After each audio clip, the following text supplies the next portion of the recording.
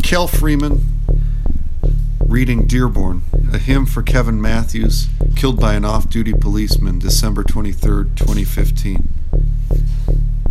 Our town is a sclerotic beast whose sewer throats disgorge the epithets of Orville Hubbard and Henry Ford, where police give chase beyond duty or jurisdiction and kill the unarmed suspects of misdemeanor larceny. It squeezes the slow river guts to rapids. Its nerves are shot.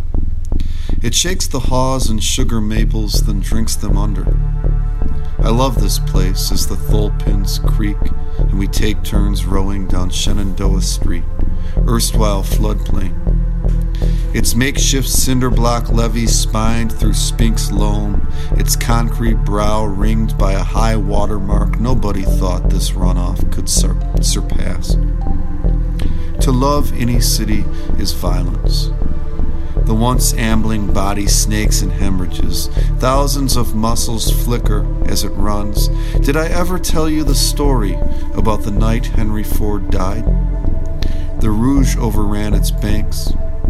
His powerhouse flooded. His brain bled into itself like the outmoded machine that it was.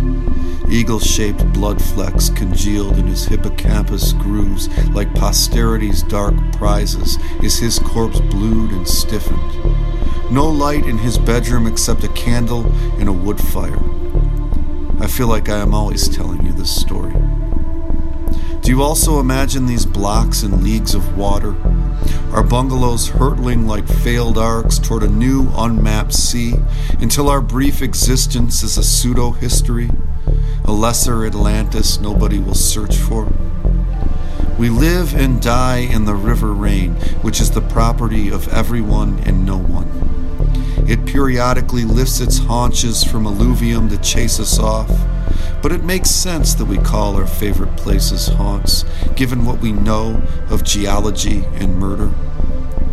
You were killed behind Cardoni's bar the night that by virtue of my skin I stood unbothered on the banks and watched the water rise, trying to remind myself that it was winter.